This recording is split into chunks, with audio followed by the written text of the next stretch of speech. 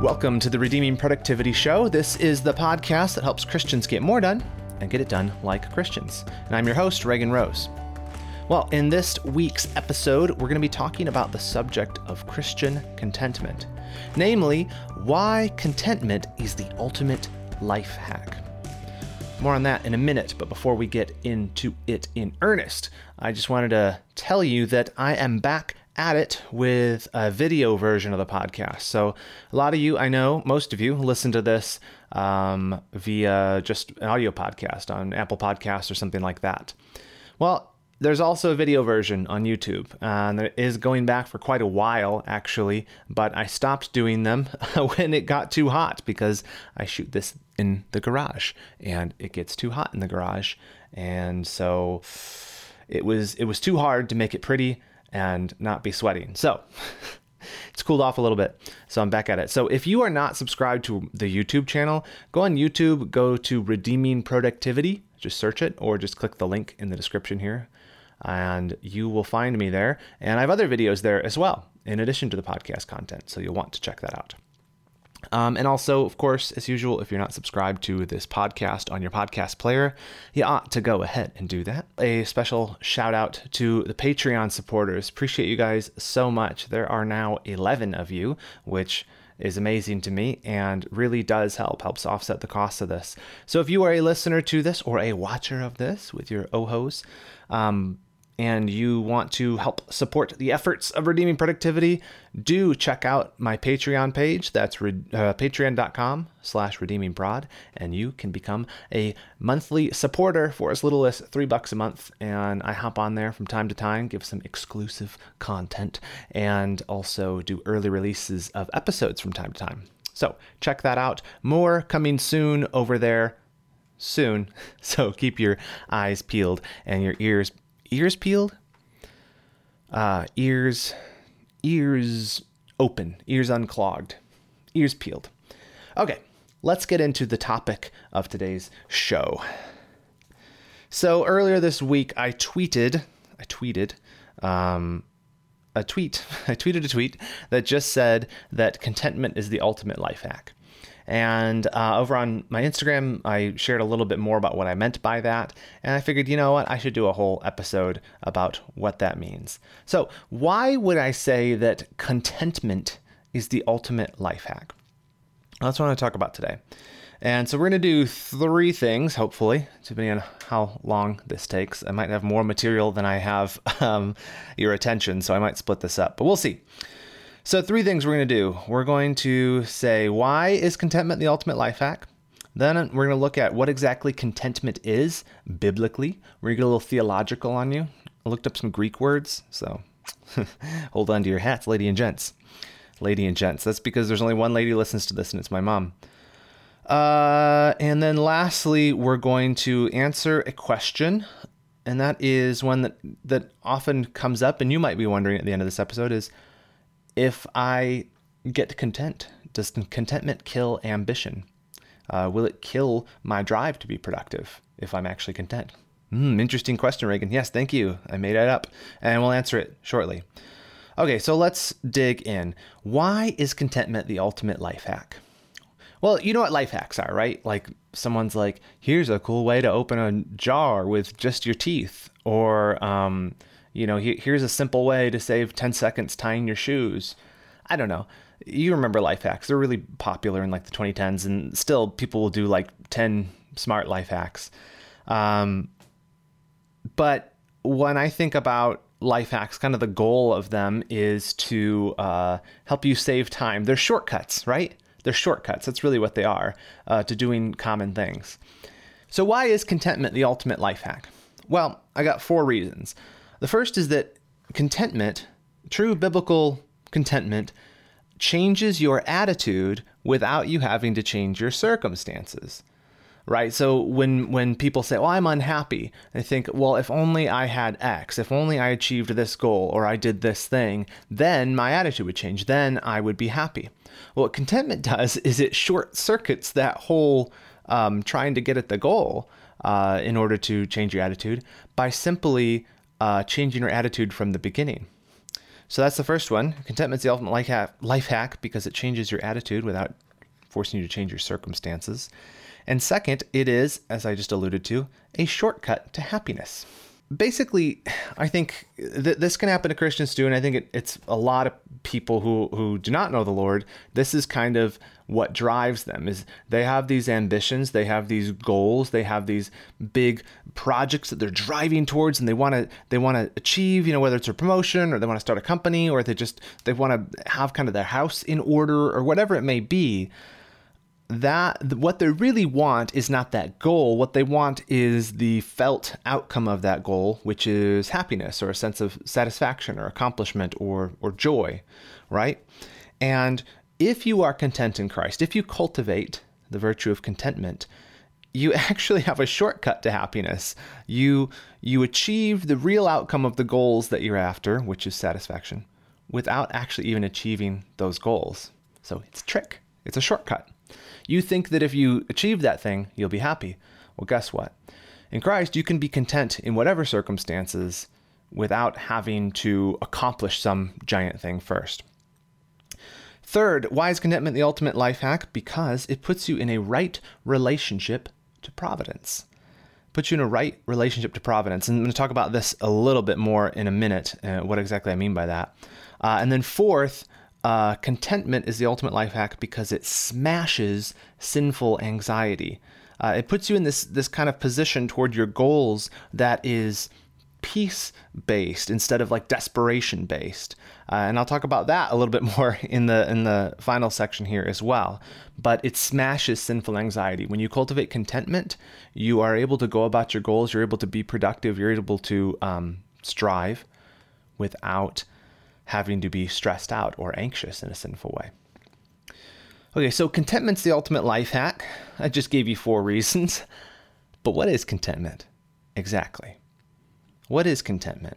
And how do I get it? How do I learn it? Well, there's several, in the New Testament of the Bible, there's several passages that speak of contentment, and they all use variations of the same Greek word, which is archeo. And it can either mean like sufficient or enough when it's used in active voice, or when it's used passively, it can mean content or to be satisfied. So it's kind of both sides of it. It can be a thing that is sufficient or it is enough, or the effect of it, when it's applied to you, is that it results in you being content or satisfied. So archeo. And we see this like in 2 Corinthians 12:9. These are all actually really well-known verses. You probably, if you've been a believer for a while, these are probably verses you kind of maybe have memorized at one point or at least heard a lot. So like 2 Corinthians 12:9, it's when the Apostle Paul is recounting God's message to him. He says, my grace is sufficient, is archeo, for you. It's sufficient for you. It's enough. For my power is made perfect in weakness. Or we also see it on the passive side in 1 Timothy 6:8, where he writes, but if we have food and clothing, with these we will be content. There will be enough. If we just have food and clothing, it will be enough. We don't need more than that. Hebrews 13:5 also says, keep your life free from the love of money and be content with what you have. For he has said, I will never leave you nor forsake you. And then one more, just for good measure. Luke 3:14, it's talking about when the soldiers were talking to Jesus and they asked him, and what shall we do? And he said to them, do not extort money from anyone by threats or false accusations, and be content with your wages. So again, content, content, content. So we might say this, to be content, that it's a state of being satisfied, of feeling that you have enough. And even in those passages I quoted, if you just have food and clothing, or these soldiers who've been converted and they wanted to know, well, geez, what should we do? He said, don't extort people, just be content with the wages that you're getting for your work.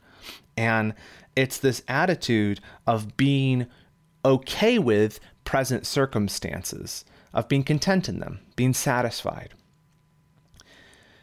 And it's more than just contentment is more than just like a personality trait.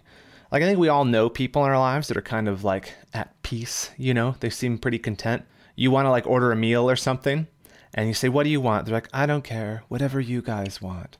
and or somebody, another food related one, they get their order wrong at McDonald's or something, and they're like, oh, you should send that back. You should get them to correct that. And they say, no, this will be fine too. And you're like, how can you be so content? Well, some people, I think are more given to this, to be kind of, not as needy, they are content with circumstances. But it's more than just a personality trait. Contentment, biblically, it has a source. It's more of a view. It's more of a belief. It's actually an act of faith. It has a view towards Christ. And God is the reason that you're content. It's not that you're just a contented person. It's that you have an understanding, you have a belief, you have a theology that allows you to be content even in bad circumstances. There's a great book, Jeremiah Burroughs. It is called The Rare Jewel of Christian Contentment by Jeremiah Burroughs, who was a Puritan. I have read this book, I think, 2 or 3 times already, and it is very convicting, and it is very helpful in teaching you to become more content. And he deals with contentment from all these different angles and basically how you can learn it. But in that book, Jeremiah Burroughs has a great description of Christian contentment. He says, Christian contentment is that sweet, inward, quiet, gracious frame of spirit which freely submits to and delights in God's wise and fatherly disposal in every condition. I love that. It's not this kind of like Buddhist disconnection from reality where you're kind of floating above it all, aum, or something. That's not Christian contentment. Christian contentment it's this inner, we say, a sweet, inward, quiet, gracious frame of spirit. And it freely submits to and delights in God's wise and fatherly disposal in every condition. You see what that is? It's a disposition towards God's providence, right? It's a disposition towards God's in control of things. And these circumstances might be bad. My plans might have been thwarted. Some tragedy may have befallen me. But I know the God whom I serve. And because I know him, that he is a fatherly, caring God who is in control of all circumstances, I can trust that even in these bad situations, God still loves me, and I will submit to these circumstances of providence, and I won't just submit to them. He says, I will delight in them because I'm content. I will delight because I will say to myself, self, this is not what you planned. This is not what you wanted, but these circumstances are what God has brought. And God loves me, he cares for me, he wants the best for me, and therefore these circumstances are the best for me. And so I will praise that wise God, and I will delight in these circumstances, and I will find a way to be thankful for this providence, though it may be bitter in the time. Contentment is this ability to meet the events of life, not being disconnected, kind of, and just letting them wash over you and not caring because you're apathetic. That's not what it is. Contentment is not apathy. Contentment is meeting the circumstances of life armed with a knowledge of who God is and that he cares for you. And with that knowledge and trusting fully that those things are true, meeting head on the circumstances of life with a peace and even a delight that God has brought them about. Contentment is you trusting that in any situation, God's will is the best for that situation. And so you will have a peaceful spirit which can say with all honesty and all sincerity, as the Lord wills. So that's what contentment is. The next question is, how do I actually cultivate contentment? You say, that rare jewel you're talking about, Reagan, I want that jewel. And that is, that's why Burroughs calls it the rare jewel of Christian contentment, because it's valuable and it really is rare. A lot of people do not have this. It is a precious thing to have. And so seeing what it is, seeing that, wow, this is the ultimate life hack. I can be content without striving my whole life, so like so many people do, where they think, oh man, if I just end up with the perfect career, if I could just be the boss, if I could just have this product launch take off, if I could just have my family perfect and all my kids be polite and all of them graduate with good grades and go on to good colleges and be sent out of the home, then I'll be successful. Then I'll be happy. Then I'll be content. If I could just make enough money, then I'll be content. No, here's the trick. Contentment's the ultimate life hack because it allows you, without having to achieve all those things, to already have that outcome, to already be happy, satisfied, to say it is enough what I have right now because this is what God has deigned to give me at this time. That's pretty awesome. So we know what it is. We know why we want it. Now, how do we get it? How do we get contentment? Well, contentment can be learned. This, I think, is incredibly important to recognize. I said that before, that, it feels like some people are just kind of contented, peaceful people. Well, maybe some people are more given to it. But it's clear from Scripture that it can be learned. Philippians 4:11-13. This is the Apostle Paul again. He says, "Not that I speak from want, for I have learned to be content." I've learned to be content. It was something he could learn. "In whatever circumstances I am in, I know how to get along with humble means, and also how to live in prosperity. In any and every circumstance, I have learned the secret of being filled and going hungry, both of having abundance and suffering need." You say, Paul, what is this? What did you learn? How did you learn contentment, whether you have a lot or have a little? He says, "I can do all things through him who strengthens me." That secret knowledge, as it were, that enabled Paul to endure and face anything with God Almighty, it was that he recognized that God was able to strengthen and sustain him with any challenge he met. Whether it's temptation to despair through tragedy or temptation to idolize riches and comfort when circumstances are good, no matter what, he knew how to be content in those things. Because the secret to contentment that he learned is that he had to walk close with the Lord, who would provide the strength in all of those circumstances. That's how you become content. How will you be a contented person? By walking closely with the Lord and trusting in his strength. Not only can contentment be learned, contentment also comes through fearing the Lord. Proverbs 19:23 says, "The fear of the Lord leads to life. Then one rests content, untouched by trouble." So the fear of the Lord allows you to be content. If you begin by putting God first in your life, by fearing him above all other things, whether that is other people or fearing bad circumstances, like what if this happens, what if this happens, or what if I fail, what if this?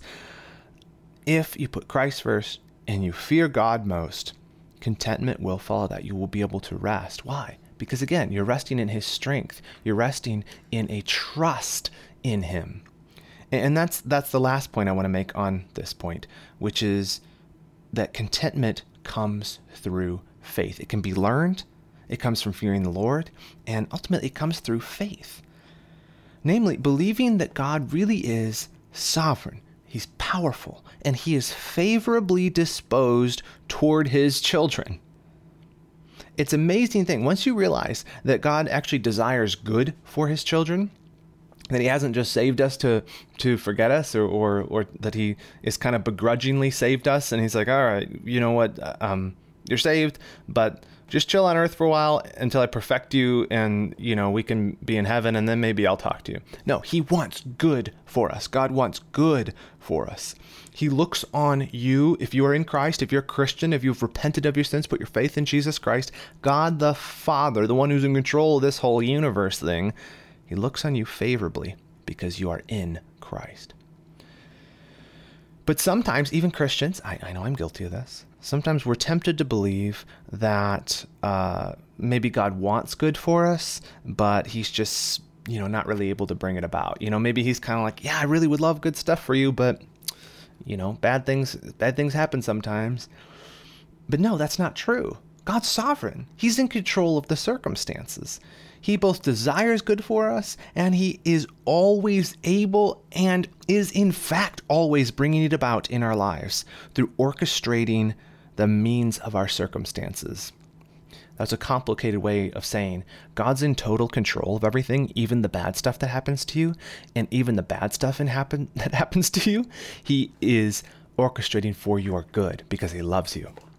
And that's just Romans 8:28, isn't it? I mean, this is basic stuff, guys. Romans 8:28.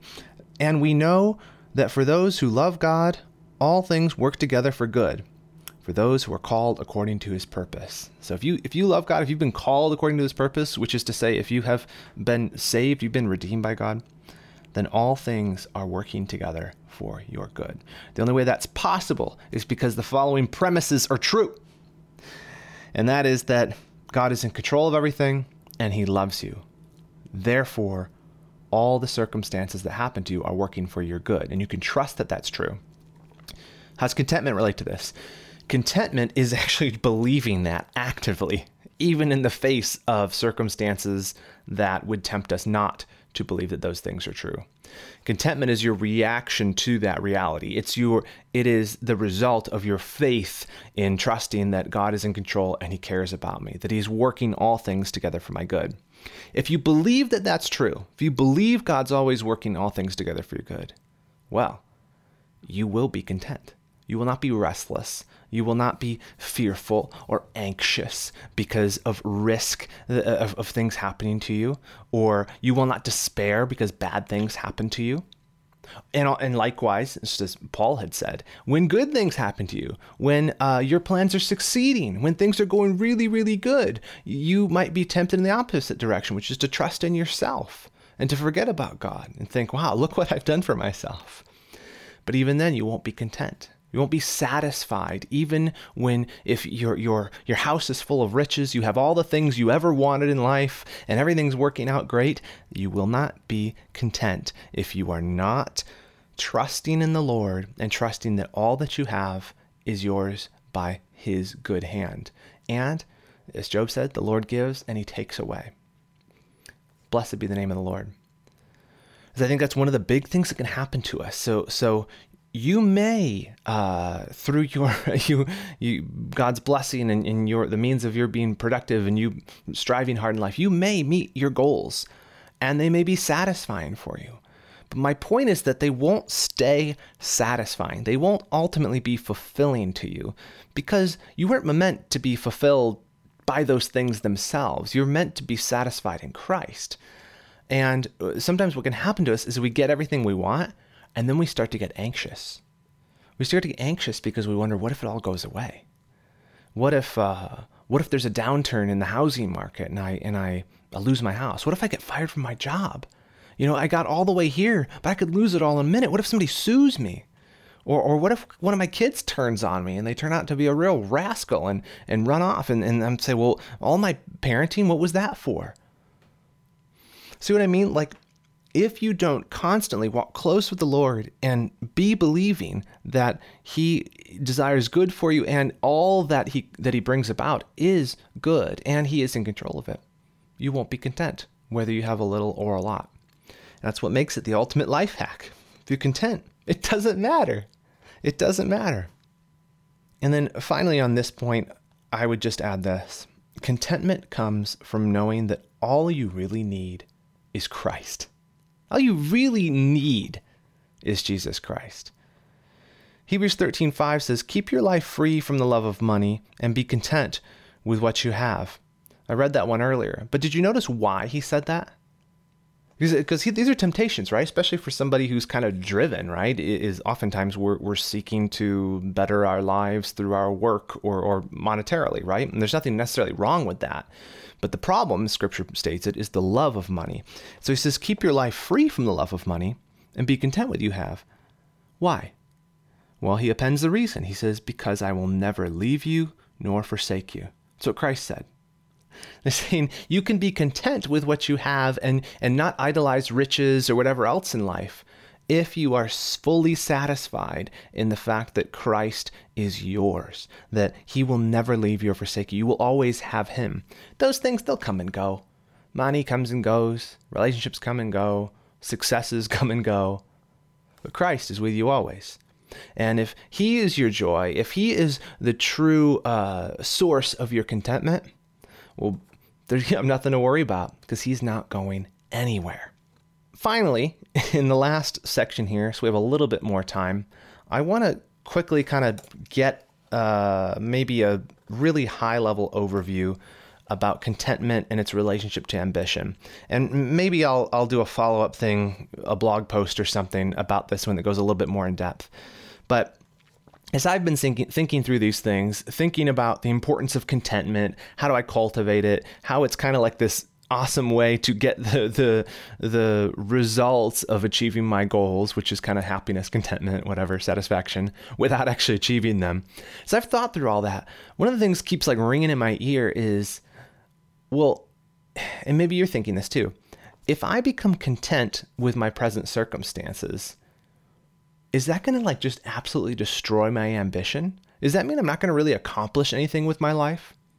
And you can see the rationale here. You think, well, if I'm content, then I'm not going to need to get off the couch. I'm not going to strive for anything. I'm just kind of float through life, all happy like, and just a big kind of pleasant smile on my face, and not really have any drive to do anything. So you might even be worried in that sense. If I become too content, maybe I'll stop being hungry. Maybe, like, I don't know who says this, but I always see like the entrepreneur like stuff on Instagram or like the memes and stuff. They're like, always stay hungry. You're a tiger. I don't know if they say you're a tiger, but I've seen that thing about always stay hungry. And they're saying like, don't be satisfied, because if you get satisfied, then you'll stop being ambitious. You'll stop climbing. You'll stop kind of clawing, and therefore you won't be successful. And so you could see productivity-minded people hearing this and saying, well, if I cultivate contentment, maybe I won't be ambitious, and maybe I won't succeed at things. True Christian contentment doesn't make you into like a passive person who has really no desires to do anything, and just like a big kind of flubber that, just kind of oozes through life, but doesn't really try to achieve anything. No, it just gives you the right attitude toward ambition and goals and success. Because again, the Bible does not condemn ambition. It doesn't. It condemns vain ambition, Philippians 2:3-4, right? Vain ambition. But what that is that's talking about selfishness, a selfish attitude that puts your own desires above others, and it doesn't seek to serve people. That's what's condemned. And that is sort of that attitude you see there in James, which is, I'm going to make a profit, I'm going to do this, and we're going to go to this town and this town. And it's this self. That is condemned. But ambition itself, the desire to achieve something, no, that's not condemned. I mean, read the Proverbs. Far from killing ambition, actually, Christian contentment puts you in the best possible position to meet the challenges of life, even as you pursue your goals with an attitude of if the Lord wills. In this way, a productive Christian who is resting contentedly with the Lord is actually in the best position to be productive, to achieve things. Why? Because when you're content, you're operating from a position of peace rather than desperate striving, right? You're not asking of your goals. You're not demanding of these things you're seeking that they would be the thing that made you happy. You're already happy. You're already content in Christ. So you're able to seek these things with kind of this attitude of, okay, if the Lord wills, we're going to go do this thing. But if it doesn't work out, it doesn't destroy you. It might be hard, but your contentment wasn't from succeeding in that thing. It was from knowing and walking with Christ. And it also means when we're content that we're seeking to line up our goals with God's will, right? If the Lord wills. And that results in actually fewer frustrated plans. It's when we do that vain ambition thing where we're just kind of settle these goals irrespective of God. And then we're kind of like, God, can you please go ahead and bless this for me, right? You come to him afterwards and look for the stamp of approval. I made this huge plan, irrespective, never thought about you once, God. It's going to make me rich. But now I'm going to pray about it so that you will stamp of approval on it and make it happen. That's not the right way of going about it. But when you're content and you're drawing that contentment from knowing Christ, even the plans you make from the start, you're doing them in a way where you're seeking to honor God, where you're seeking to fulfill his will. Even the plans you make will be better when you're operating from contentment. Also, when you are operating from a place of contentment, you will be well equipped to meet the adversity that meets people in any endeavor. Whether you're starting a business or whatever you're doing, you'll understand that the Lord's loves you and that he's sovereign over the circumstances. And so when trials arrive, you can meet those with contentment. And also, when you're content, you're depending upon God's strength, not simply on your own strength or your intelligence or your creativity to overcome issues. When you're content, you're actually resting in God's strength, and that gives you the ability to overcome things. So finally, I want to just kind of close with a little bit of a question, and that relates to this issue of contentment being the ultimate life hack. What is your ultimate ambition? And be honest with yourself. What is it you're really seeking out of life? If someone asked you, what are your goals? What are the things you're after? You might say, oh, I want to have just a great family that, have 3 kids that love the Lord. It might be good things like that. Or, I want to start a business and make $1 million, or, I don't know, you want to become a great photographer or something like that, right? You have these different goals. And my question is, what's your ultimate ambition? What is your ultimate ambition? And does this pop into your head when people ask you what your goals are? Because we're actually told what our ultimate ambition is supposed to be, and that is to seek first the kingdom of God and his righteousness. If that's our ultimate goal, if what we want is the kingdom of God, if what we want is to be righteous, we will succeed. That's a right goal, and we will succeed in that. Because Jesus said, blessed are those who hunger and thirst for righteousness, for they will be satisfied. That is a goal that will always be met, those who seek righteousness. And if your life is built around honoring Christ, is built around seeking his kingdom and seeking his righteousness and wanting to honor him and glorify him with your life, whether kind of your sub goals under that are raising a family or being successful at work or doing these other things, as long as those really are just kind of sub goals, they're meant to be a vehicle by which you would honor Christ and glorify him. That is an ambition that is worth pursuing. That is an ambition that is worthy of your effort and work and is not at cross purposes with God. And it is something which he will indeed, over and over again, you'll find him blessing it. And so I would encourage you to really take an honest look. What is it that I'm seeking in life? Why am I wanting to be more successful? Why am I trying to be more productive? Is it ultimately that I want to serve Christ and glorify him? And if it's not, do some soul work. Spend some time with the Lord and get that straight. Because if your ambition is vain, if it's just for yourself, it's not going to be blessed. And I'll tell you what, it's not going to satisfy you. Because, no, contentment doesn't kill ambition. In fact, it is the ultimate life hack. Because when we're content in Christ, you're not deriving your happiness from future success, but from that settled, quiet knowledge that you are in Christ, your future is secure, and the work you do now is simply your opportunity to bring him glory while you're here. So, we work, and we work hard, but we always work with that sweet, inward, quiet, gracious frame of spirit, which freely submits to and delights in God's wise and fatherly disposal in every condition. That's Christian contentment, and that is the ultimate life hack. Well, that's all I have for you this week. Please do, if you're not subscribed, go ahead and subscribe. Give us a 5-star rating on Apple Podcasts if you listen on there. Helps other people find it. Check out the YouTube channel. And if you're interested in supporting the work of Redeeming Productivity, help me to produce more of this stuff and even more videos and whatnot, please do consider supporting my work on Patreon. That's patreon.com/redeemingprod, and there'll be a link to that in the description. All right, well, that's it. I will see you again here next week, but until I do, remember this, that in whatever you do, do it well and do it all to the glory of God.